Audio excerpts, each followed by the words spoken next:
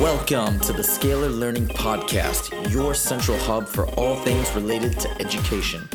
Join us every episode for the most up-to-date tips and strategies on how to maximize student potential. Sit back, listen, and enjoy.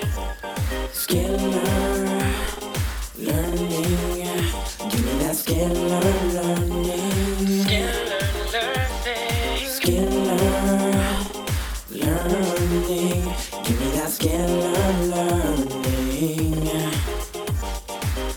What's up, everybody? Welcome back to another episode of the Scalar Learning Podcast. I'm your host, Huzaifa, as always. I think my voice just cracked on that intro. That's pretty awesome. Today we're going to be talking about a standardized test question that's going to pertain more to adults, but it's something that I've been reading a lot about lately, and I wanted to talk about it because I think it's a question that people are wondering all the time. Here is the question. If you are applying to business school, an MBA program, Master's Business, a Master's in Business Administration, what test should you take? Because there are two options. You can either take the GMAT or the GRE. So let me tell you a little bit about the difference. If you are considering business school and you're not familiar with these two tests, let me tell you about them real quickly. The GRE is a test that people will take when applying to a whole suite of graduate programs. It's kind of like the SAT for grad school in general. Now, historically, the GMAT was what you had to take just for business school. It was a special test. But recently, a lot of business schools have now been saying, you know what, we'll take the GRE also. You don't have to take this special test. Now, they do that so that people who want to apply to either graduate school or a business program, they can just take one test and apply to the schools. Apply to both business schools and graduate programs, keep their options open. But they will still take the GMAT as well. And the GMAT, if you take the GMAT, you 100% likely 100% want to go to business school because it has no other application anywhere else. So now that this option is there, and not for every school, by the way, but there's a lot of schools that take the GRE, a lot of great schools that take the GRE. If you're thinking about going to business school, which one should you take? That's the question, right? So that's what we're going to talk about today. And moreover, we're going to talk about the differences in the tests. Hopefully you can get an understanding of the two tests, what they entail, how they're different, and figure out which one you want to take. Now, if we look at the Magoosh blog, and Magoosh is an awesome test prep company. I love this company. I actually interviewed Chris Leleif on my show not too long ago talking about standardized tests. They made this really cool infographic that has all this awesome information about both tests, and it compares them. I'm going to go through this infographic a little bit and talk about some of the differences, and I'm even going to share some sample problems. So first of all, if we look at how many people take the GRE versus the GMAT every year, there's around 650,000 students that take the GRE and around 250,000 that take the GMAT. And that makes sense because, again, the GRE is for grad programs in general. People who take the GRE is anybody who's hoping to get a master's or go to business school, and GMAT is just those guys going to business school. Now, if you're looking at who takes the GRE, how many business schools actually accept it? Over 1,100 universities and organizations now have business programs that accept the GRE. But this number is growing daily, so constantly check and see and make sure this is still up to date. And then we have also here for business schools, there's over 1,700 universities and organizations that accept the GMAT. Schools on this list that take the GRE are probably a lot of the really amazing programs that you've heard of, schools like Harvard, MIT.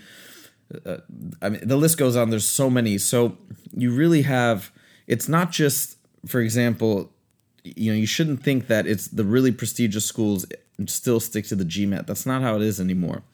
So you really do have the option. Let's talk about cost. Now, cost It's a marginal difference as far as which one's more expensive to take. I wouldn't really even think about it, but if you do want to know, it's $195 to take the GRE and $250. Again, according to this infographic on Magoosh, to take the GMAT. So you save a little money if you take the GRE. But I really wouldn't use that to decide. Now, a couple other things.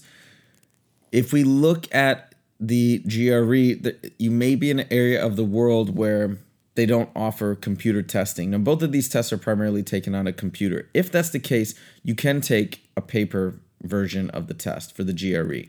GMAT, you can't do that. It's got to be taken on a computer. So that's one restriction that you should be aware of. Now let's get into really what's different about the content, because this is what you should pay attention to, and this is what you should use when deciding which test to take. We're talking about the GRE. Here's what you have. You have sentence equivalence, reading comprehension, critical reasoning, text completion. And there's a big emphasis on vocabulary, sort of like the old SAT. If you're looking at the GMAT, instead, we got sentence correction, still got reading comprehension, critical reasoning. The emphasis is not on vocabulary, it's on grammar.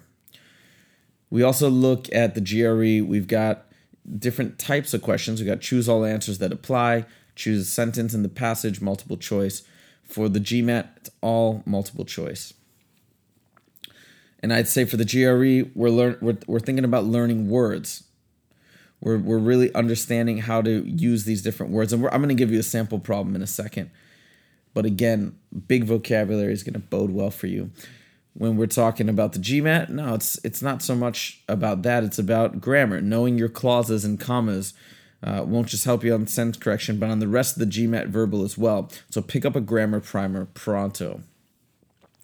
So now let's look at two different questions. We'd say tentative, fearful, even. This is GRE. Tentative, fearful, even. His first forays into the theatrical arts were hardly blank. We should say unheralded, auspicious, restrained, unpropitious. I believe that's how it's pronounced. Unpropitious or satisfactory.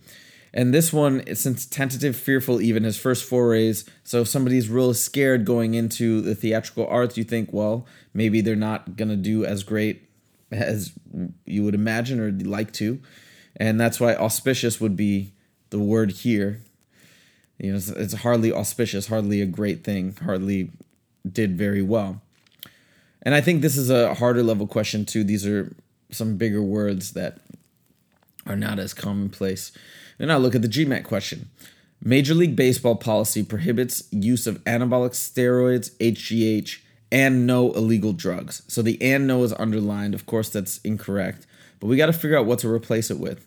So is it prohibits the use of anabolic steroids, HGH, and any illegal drugs, or any illegal drugs, or no illegal drugs, so on and so forth. So you got to figure that out. And here it's important to note that when we say prohibits use of, we don't want to say prohibits use of this, this, and no this, because that's a double negative. So we say prohibits the use of this, this, and this, or this, or this. And in this case, we would use the or. Prohibits use of anabolic steroids, HGH, or any illegal drugs. So all of those, if we say and, it kind of implies that the use of all of them together is restricted, but that's not the case. It's that you can't use this, this, or this. Can't use any of them. Or you can't use them together as well, but it doesn't have to be in concert for it to be restricted. I would say that if you are a non-native speaker of English, my suspicion is that the GRE would be tougher, because they're using a lot of obscure words that really only are learned when you're using the language all the time, reading a lot, etc. I would say that instead the grammar is probably going to be, I've seen a lot of people who are non-native speakers, and their grammar is better than native English speakers. So it seems that the GMAT in this case might be better choice. Now let's talk about the math. So they essentially cover the same topics. We got arithmetic, algebra, geometry, data interpretation, and word problems. Typically, people say that the GMAT math is harder.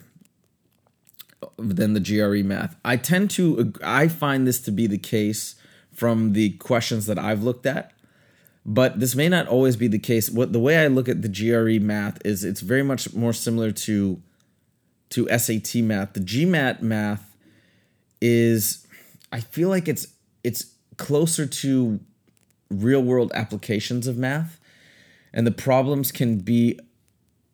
I think that the GMAT math could be easier for some people if you get enough practice and you get familiar with the test format. What I can say is, since I'm so comfortable and familiar with ACT and SAT math, the math format, GRE is just, it's like the exact same to me.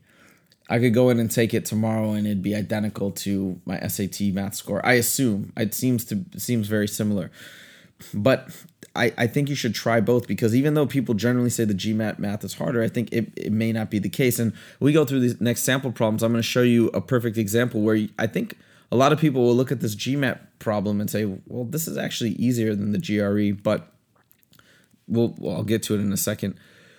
When we talk about the types of problems, we got it on the GRE: multiple choice, multiple answer, and I'm going to this question down here is a multiple answer, numeric entry, and quantitative comparisons. On the GMAT, we've got problem solving with multiple choice and also some data sufficiency problems. So on the GRE, now this is an important distinction. The GRE, you can use a calculator. Now, I bet you a lot of people claim that the GRE math is easier because you can use a calculator, but that could actually give you an advantage on the GMAT if your mental math is good. So the GMAT, no calculator. You got to get familiar with carrying out operations sans calculator. But like for me, I love mental math. My mental math is pretty darn solid. So the GMAT may actually be a better option if I were to choose one or the other. So now let's go through a sample GRE question.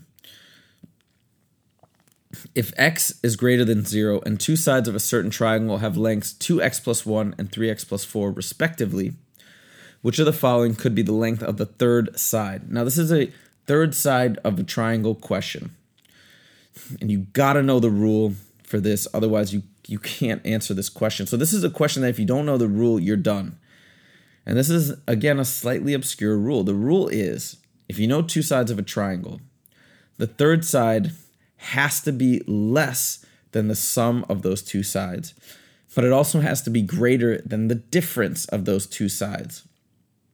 It's a really weird rule. If you try to draw out a triangle, though, and bearing this in mind, just like with all sorts of different sides, you'll see that if you try to draw the third side either larger than the sum of those two, it's impossible. If you try and draw it smaller than the difference of those two, it's also impossible. So that's what the rule is based on. Don't know the rule, you can't get it. But it ends up being there's three choices. So you basically combine those two. So you got 2x plus 1 and 3x plus 4. You add them together and you get 5x plus 5. So any answer choices that is greater than 5x plus 5, out the door. And there's 5x plus 6, and we know that can't work. Then we take the difference, you get x plus 3. That's the difference. So we have an x plus 2 option, gone. And the rest are all good, the rest are fine. It's a hard question. Again, if you know the rule, it's not so bad. But some people might consider that tougher. Now let's look at the GMAT. The profits of QRS company rose 10% from March to April, dropped 20% from April to May, and rose 50% from May to June. What was the percent increase for the whole quarter from March to June? The way to handle this problem, I find this to be not, I feel like more people would get this problem. But what some people might do is be like, oh, plus 10, minus 20, and then plus 50. So most people might get 40%. It's gone up by 40%. But they're not, actually, I don't think most people would do that. Some people might do that. But what you really got to do is that's not how it works. Instead, you could, an easy way to, instead what you do is you say, hey, if it rises by 10%, whatever it is, we're multiplying it by 1.1, right? To show an increase of 10%. If we're dropping it by 20%, we got to multiply by 0.8, right? Because it's now going to be 80% of what it was before. And then if we're raising by 50%, we multiply by 1.5 to show that increase. So it ends up not being 40%. I'll give you an example. If we pretend we start at 100%, we're rising by 10%. We're now going to be up at $110. We don't drop then. When it says, hey, we dropped 20%, we don't drop then by $20 because 20% is of 110 is not 20. Now it's 22. So now we drop $22 and then you see what I mean? So it changes every time. It's all relative. And what you end up getting is if you do the multiplication that I outlined before, you see you end up with $132 by the end, right? If you do 1.1 times 0.8 times 1.5, you get 1.32. Or if you're starting with $100, you get $132. It's a raise of 32%.